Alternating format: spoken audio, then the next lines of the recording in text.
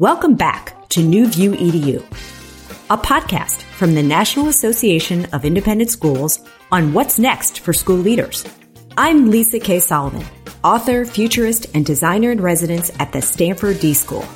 And I'm Tim Fish, the Chief Innovation Officer at NAIS. How do we support our young people become independent, thriving, adaptable, flexible, confident, agency-oriented choice makers, learners who shape their lives as opposed to having their lives dictated to them? And how do we ensure that our schools are focused on not just graduating high-stat learners, but fully competent, capable adults? Tim and I are so excited to explore these questions with best-selling author Julie Lythcott-Haims on today's episode of New View EDU. Julie is the New York Times best-selling author of How to Raise an Adult, the author of the beautiful memoir Real American, and her most recent book, published in 2021, Your Turn: How to Be an Adult. More than anything, Julie roots for all humans and is deeply interested in all of us making it and getting through what gets in our way. Julie, thank you so much for joining us today. Lisa, Tim, thank you so much for making me a part of your podcast. Well, we are so thrilled to talk to you, Julie. We have so many questions. And the first question I really want to start with is about your desire to write this book. I mean, Julie, I have to say, like, you are unbelievable in your writing and ability to turn around such meaningful books so quickly. I mean, when I was thinking about just how quickly these 3 books have come out, I'm blown away. And I really want to understand what really brought you to writing Your Turn, this book at this moment, particularly after your last 2. There's the answer you want to hear, but I'm going to start with the really truthful answer, which is that my publisher wanted a sequel to my New York Times best-selling book. You know, as an author, that sometimes we write the books that emanate up and out of our soul. Sometimes we write the books someone else has asked us to write.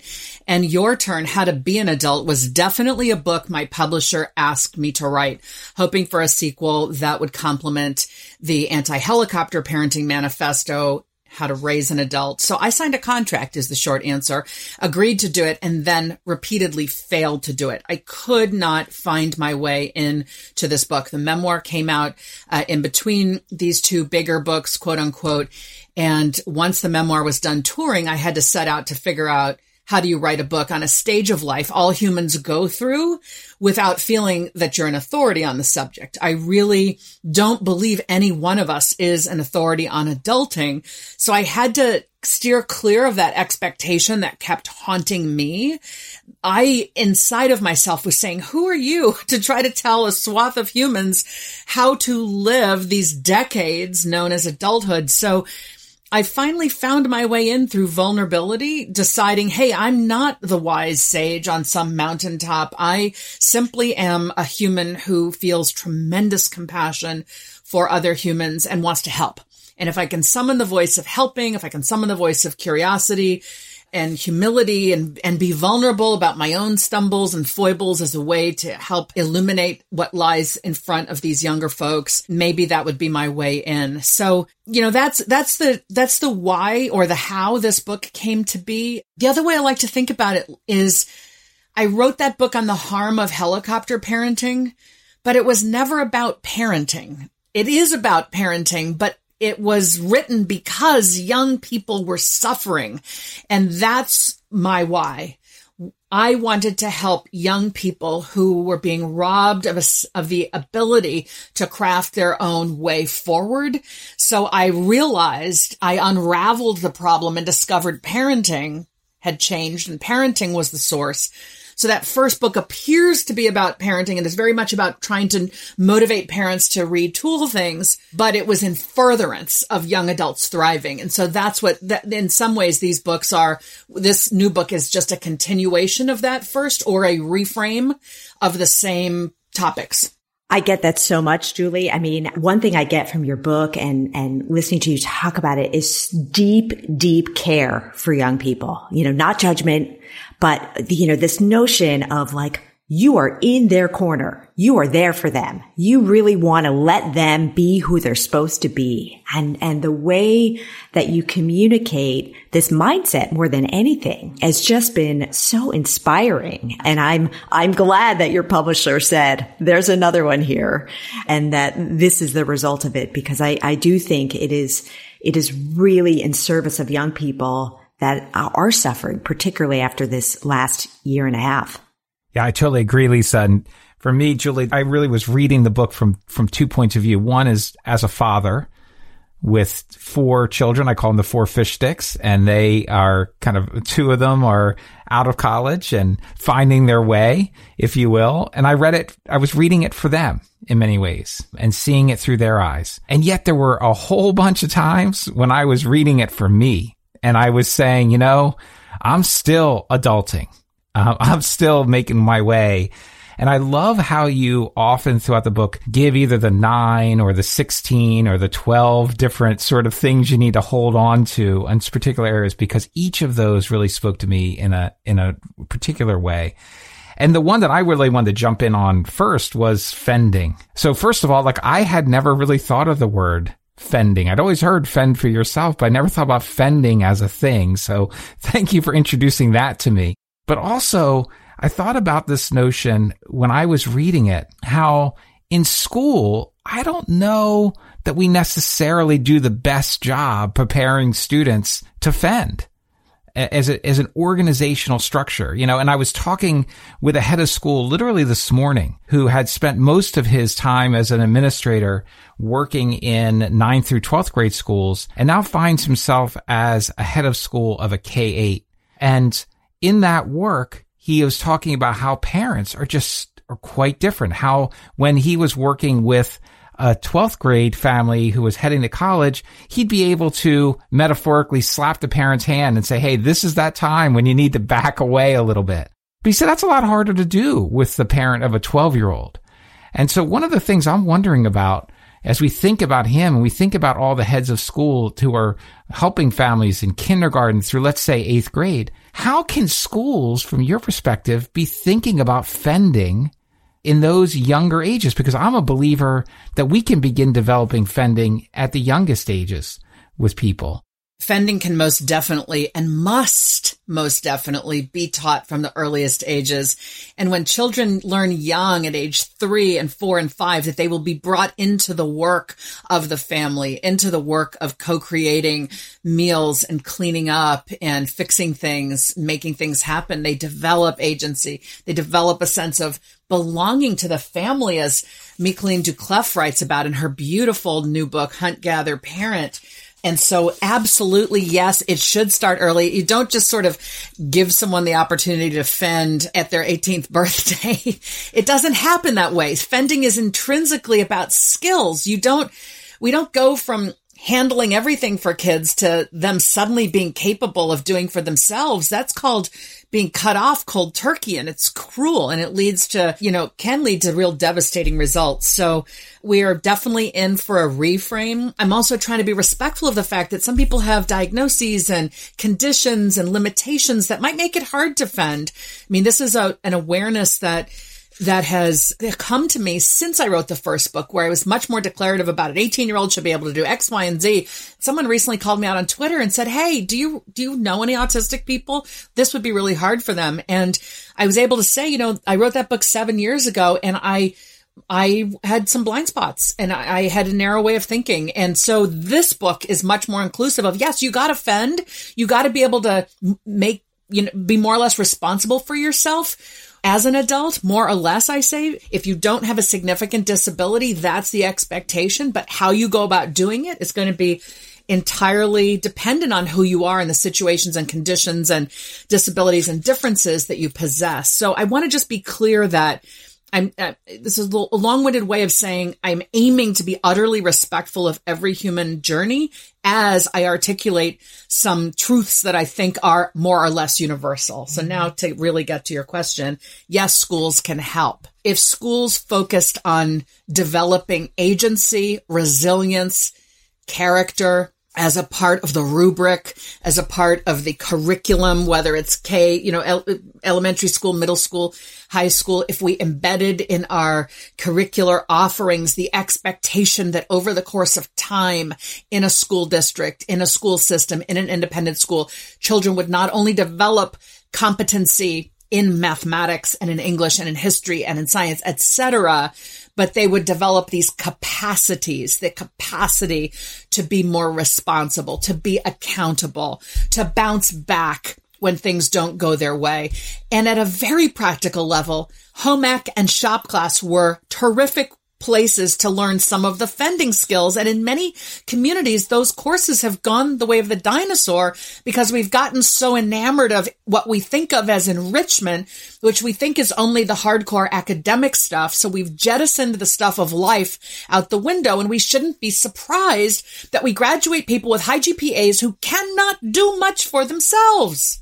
Absolutely. Absolutely. And, I think back I happen to have gone to an all boys boarding school, a Catholic boarding school. And one of the things that was consistent in the school is that there was no janitorial services that went through. The boys worked 90 minutes every day, cleaning the entire campus, right? And did the dishes, cleaned all the toilets. And as you came up, you got different jobs and you got more responsibility, and you were responsible for hallways and floors of the school. And I think back, Julie, and I think that I learned how to clean a toilet, right? That's actually not a bad skill to have, like you're saying, right? The home ec concept. But also, I think if back everything I learned, that was probably some of the best, those leadership opportunities and that responsibility were some of the best things that I learned. And I look at school and I think you're right. I think we don't have not necessarily that specific way of doing it, but that notion of responsibility for others and for taking care. And for me, that's one of the things that I've been wondering a lot about is this idea. Sure, schools have service hours, this 40 hours to graduate kind of thing. But what are we really doing to instill an ethic of service in schools? And how could we do that more from your perspective? I think it was the Harvard Graduate School of Education 3-4 years ago came out with the report Turning the Tide, critiquing college admission. And one of the things embedded in that research and that paper they wrote and that set of advice they offered was service has just gotten out of whack.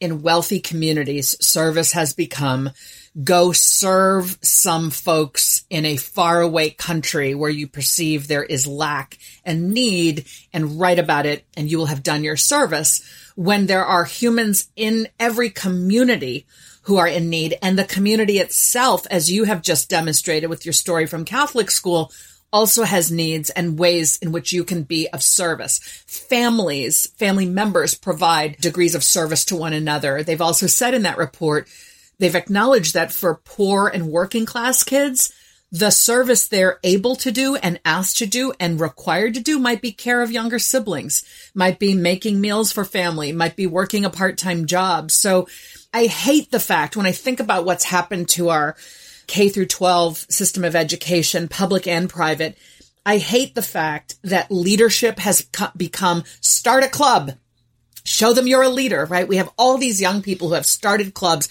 started nonprofits. They've decided they have to pioneer some new terrain as opposed to learning what has come before you, learning from those who have trodden that path before. How many nonprofits do we need from 16-year-olds all aimed at fixing homelessness in their community? I applaud the heart, but I think much of it is in service of pleasing a college admissions dean. So service has become please somebody else, do this to prove to them you're a leader, do this to prove to them you care about service. We've just sort of lost the core concepts. Aren't we trying to raise young people to become the best version of themselves? I talk about, when I get to talk to educators, whether it's at NAIS or another conference, I try to hone in on the root, the Latin root, educare, educate, educare. Educare, I'm told, I was never a student of Latin, but I have learned, means to bring forth. And I tell educators, what's your subject? And they'll say French, Latin, Spanish, math, English, history, art, music, etc. And I'll challenge that and I'll say, isn't your student the subject? Aren't you bringing your student forth? And simply your expertise, math, is what you use to bring them forth. But let's not lose sight of the fact that this young human is whom you're bringing forth out of relative incapacity as a 5-year-old, into this place of 18 where they ought to be more or less capable of fending, and treating others with dignity and kindness and bouncing back when there's adversity and knowing I am capable, I will try, I will keep going. A young person who emerges from our schools, our homes with that sense will be a wildly thriving human being out in the world. I don't care what college they go to or if they go to college. Those are the capacities that are bedrock fundamental and sadly get completely railroaded by the modern insistence on every moment must be scheduled. Every moment you have to be doing something. Every moment is in furtherance of your childhood resume, which is going to impress a college admissions dean one day. We are making them run right past their childhood, where if it was a little slower and a little bit more deliberate with more chores embedded in school and in home, they would acquire the capacities that will serve them so well in their adult lives. As I read your book, I had a similar experience to Tim and listen to you. I think why aren't more schools doing this? What is getting in the way of honoring the humans that spend many, many hours and years in these environments that are supposed to help them thrive and be the best version of themselves? And one hypothesis I have is that these becoming skills are not very visible.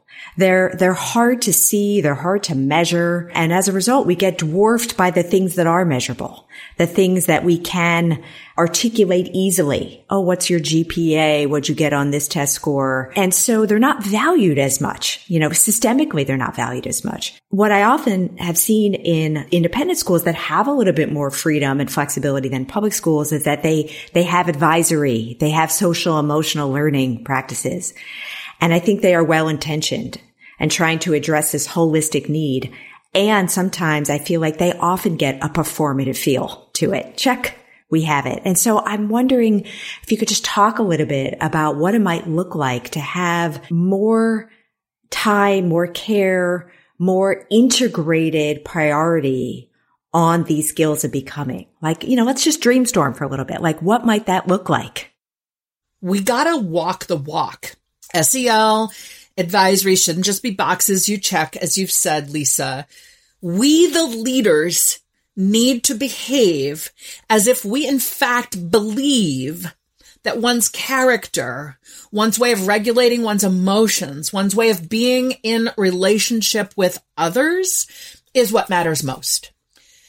In other words, it's not just, we got to take care of SEL, right? If we showed up in our schools and exhibited a way of being that was magnificently one of good character and one of work ethic and persistence, kindness, we would reshape our schools.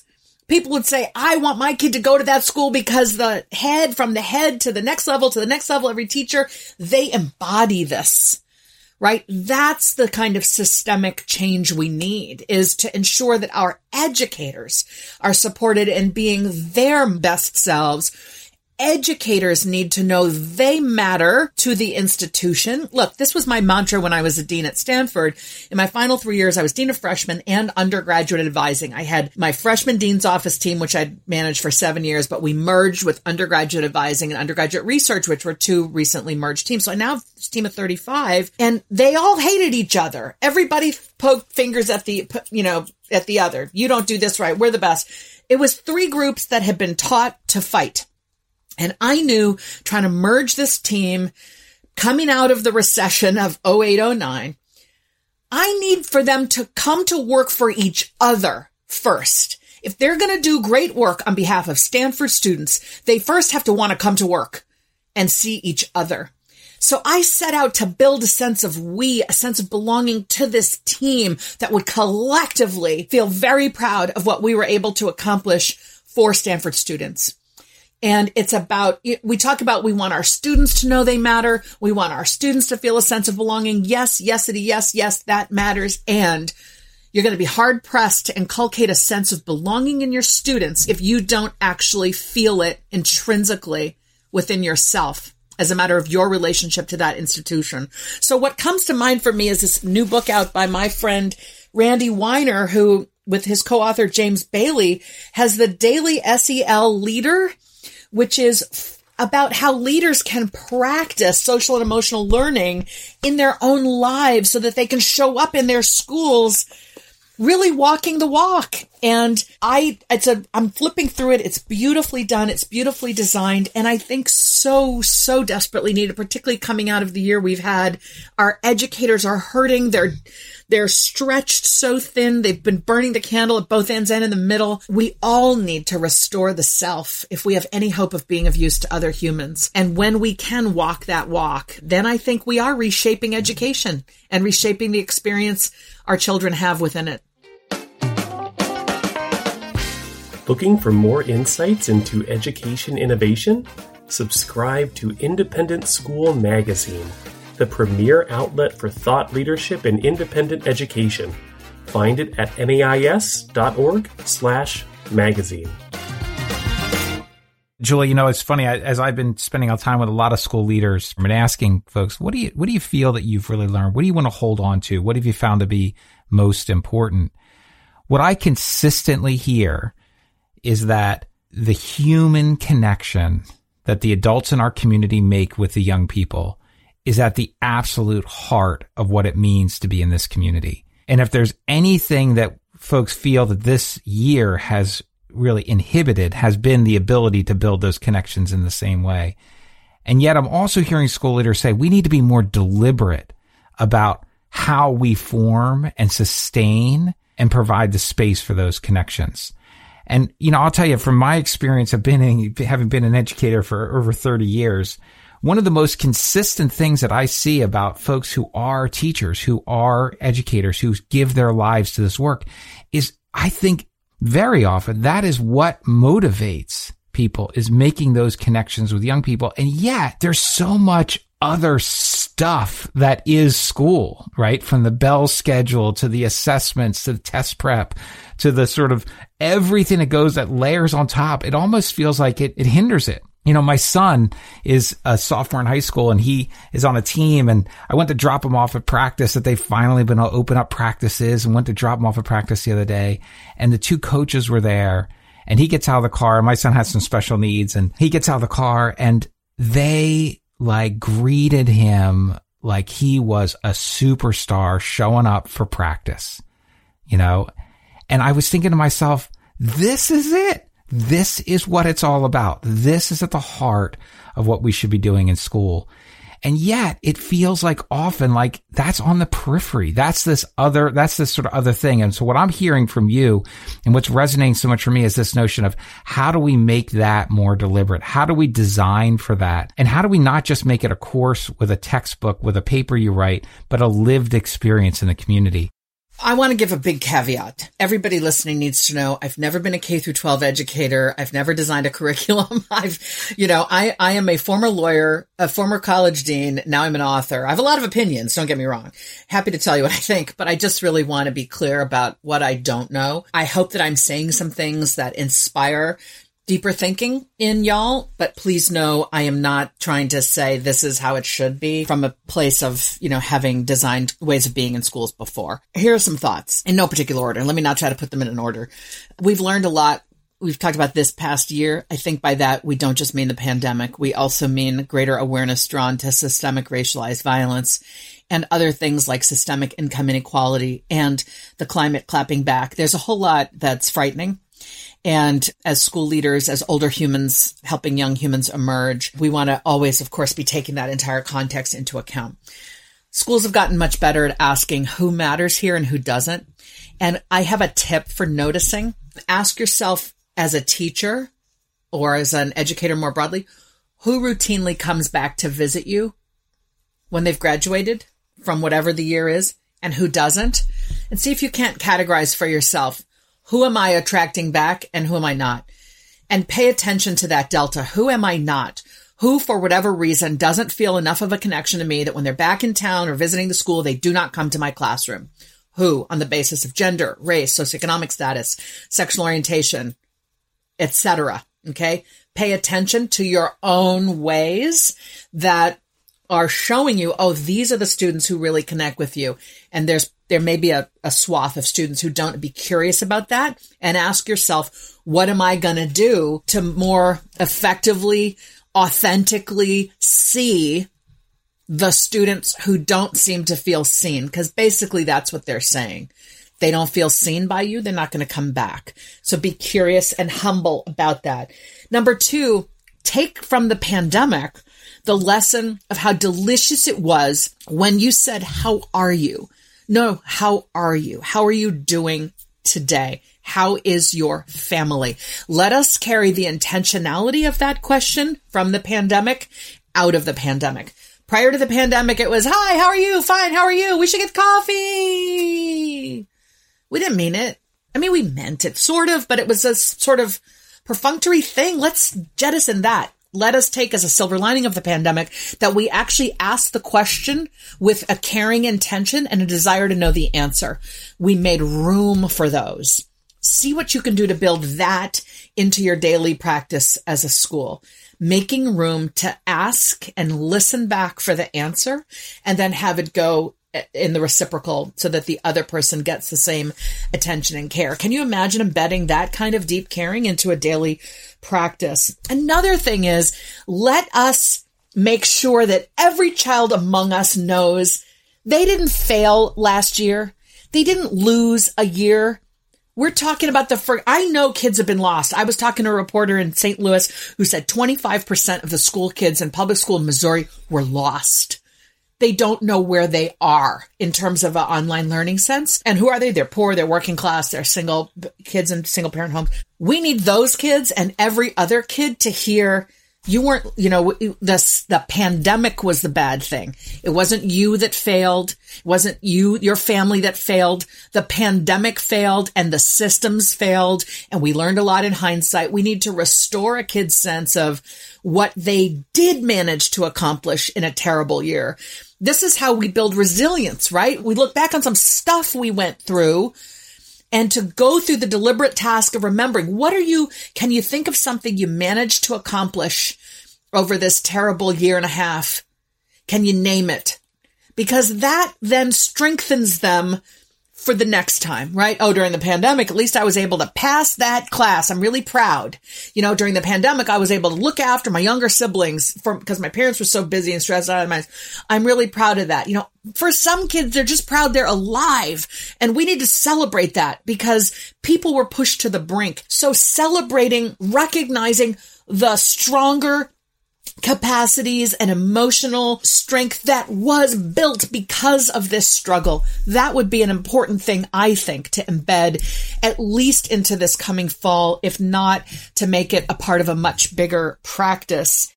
Julie, one of the things I so appreciate about the way that you take in life and the way that you root for humans is that you make choices that seem small that are really quite big. I mean, what I'm hearing from you is that it is these micro moments when we choose to ask the question with care, when we choose to make room for the answer, when we choose to notice and really see someone and be curious about what they have to offer and share. And I just think that it's such a powerful lesson for school leaders that it's not about nailing the policy.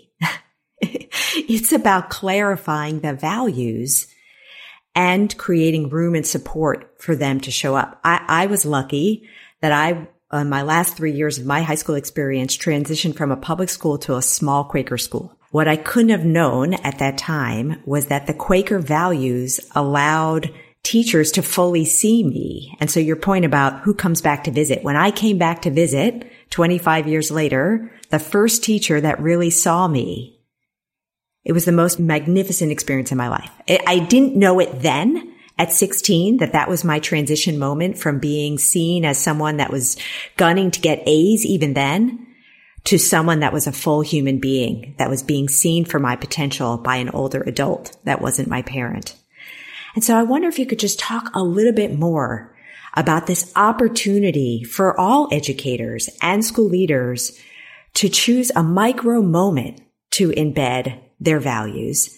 And I would say maybe the courage it might require to say no to something that used to be, right, but maybe never served the human well, maybe never served the environment well. So we'd just love to hear your thoughts a little bit about the opportunity I think that really exists. Lisa, the first thing I want to say is your notion of it's not about nailing the policy, it's living the values. That is so beautiful. And what was coming to mind for me with my former lawyer hat on, and I haven't practiced law for 20 plus years, so I have no business even calling myself a former lawyer. But nevertheless, the contracts, the policies, if you will, are there for when the relationship goes awry.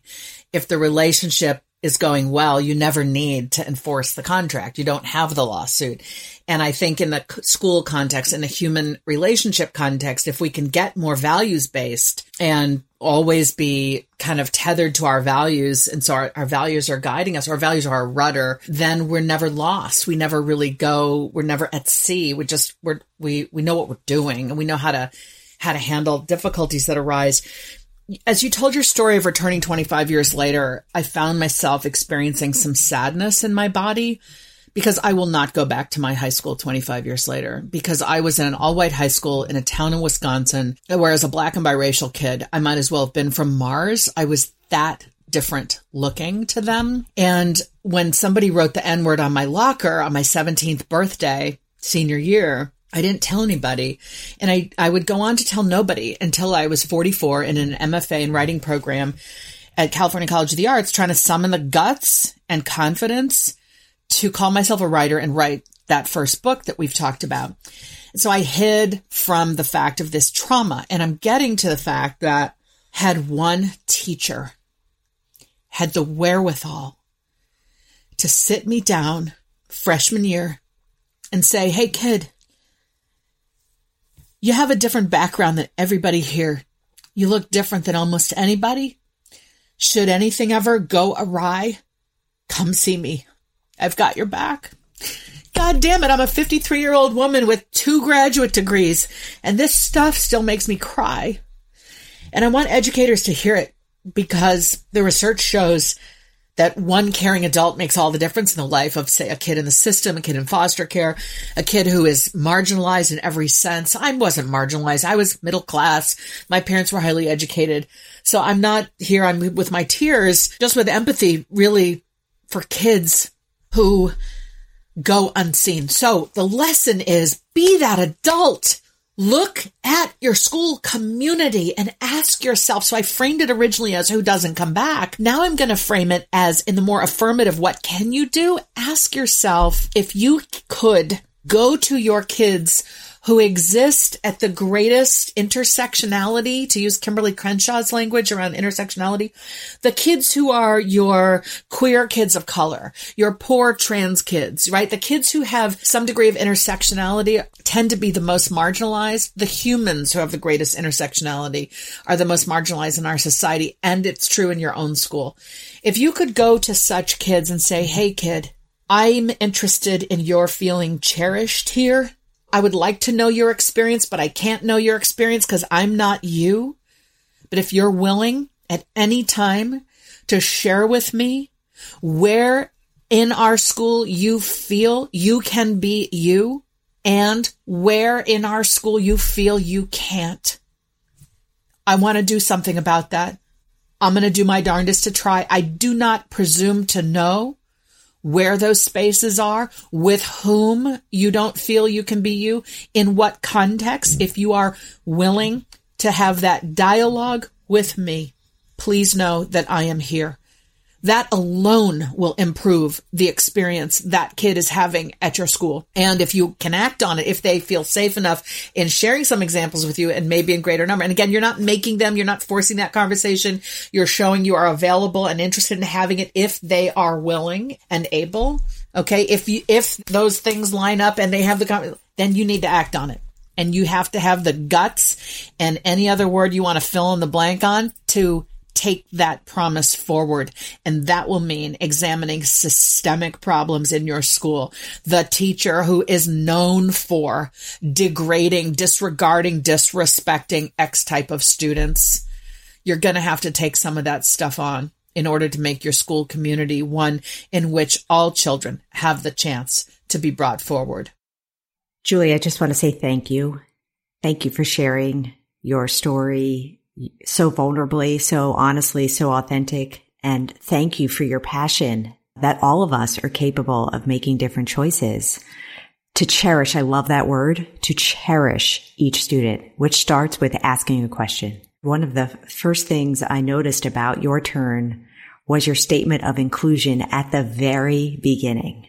And inclusion is a really important concept, principle, set of practices, lived experiences. And I just want to read something that you wrote about it that's really stuck with me, that I've tried to carry. You say, inclusion is the act of creating environments in which any individual or group can be and feel welcomed, respected, supported, and valued, so that they are able to participate as their full, authentic selves. I just am dreaming of every school living that.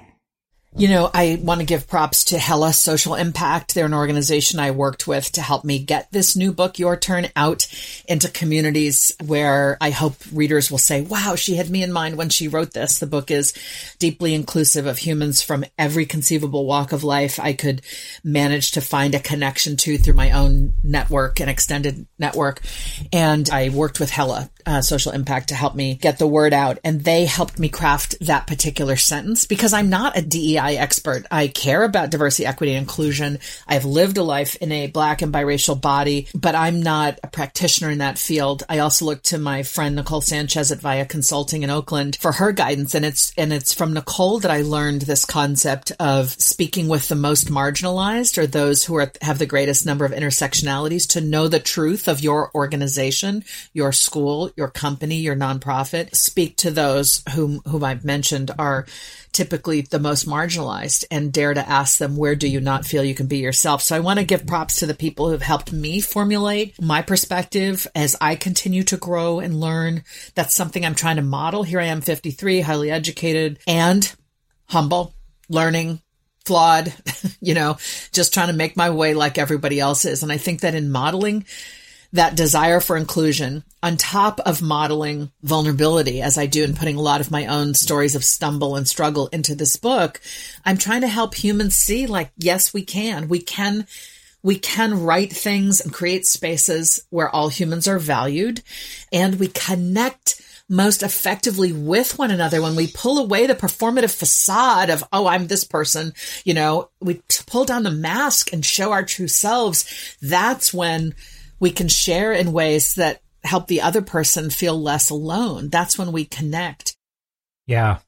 And for me, as one of the things that really stood out as well as this idea, and I think what you're speaking to right now, Julie, hits on it so well, is this idea of find your voice, stop judging it, and go in the direction that it tells you to go.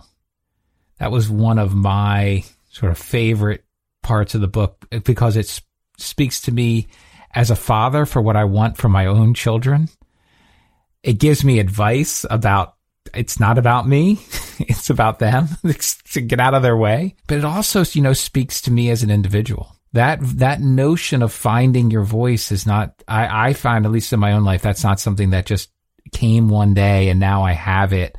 It's always evolving in my own mind. I'm always on that journey. And it makes me think about the work that we do in schools. I think so much of this conversation for me has been about the fundamental nature of being present.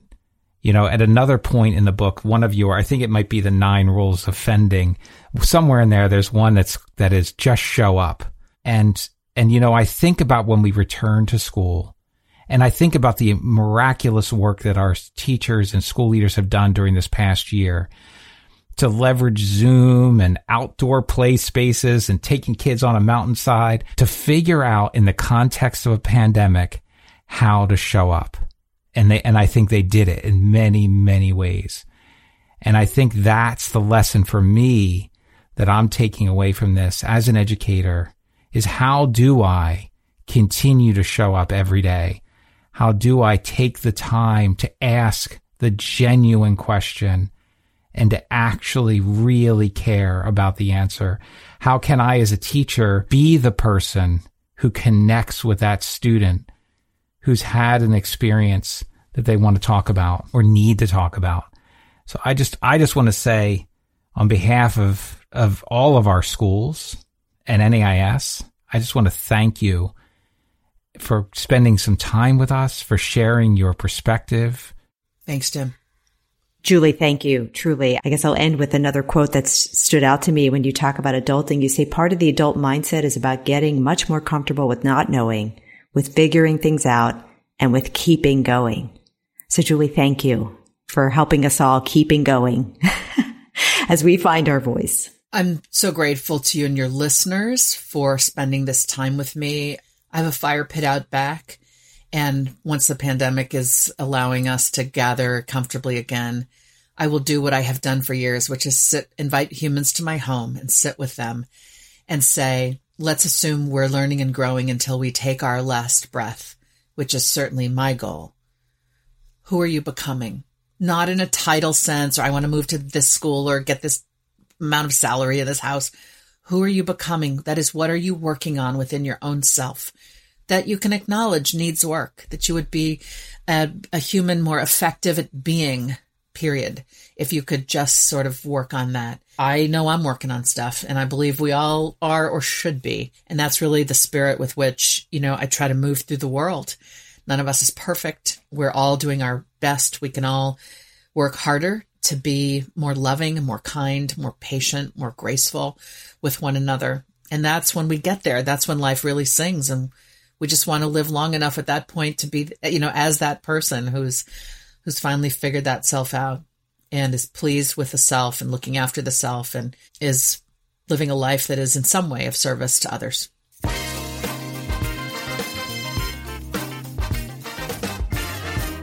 Tim, talking with Julie was truly an honor. I could listen to her empathetic, compassionate, caring, inclusive guidance all day long. And she makes it so simple and real. Are we, as she says, rooting for humans, all humans? Are we helping our young people learn how to fend and even thrive in an increasingly complex world? Are we living and supporting each other in ways that are authentic to our values? Lisa, for me, spending time with Julie brought me back to one of the essential questions that has framed all of the conversations in season 1 of New View EDU. What is school really for? And it made me think about Donna's comments in episode 1 about putting well-being of the student at the absolute center of what we do in our schools. As Michael said in that episode, there's no question that we need skills and knowledge. It's an essential part of school. And our schools can be so much more. We can design experiences of feedback and learning that help students become resilient, confident, compassionate, curious adults that our world needs today. What an amazing opportunity for our schools. Julie is also such a prolific and generous writer. We have many, many links to her work in our show notes that I encourage our listeners to visit. In our next episode of New View EDU, we'll be talking with Roman Krasnarek on how to be a good ancestor. See you next time on New View EDU.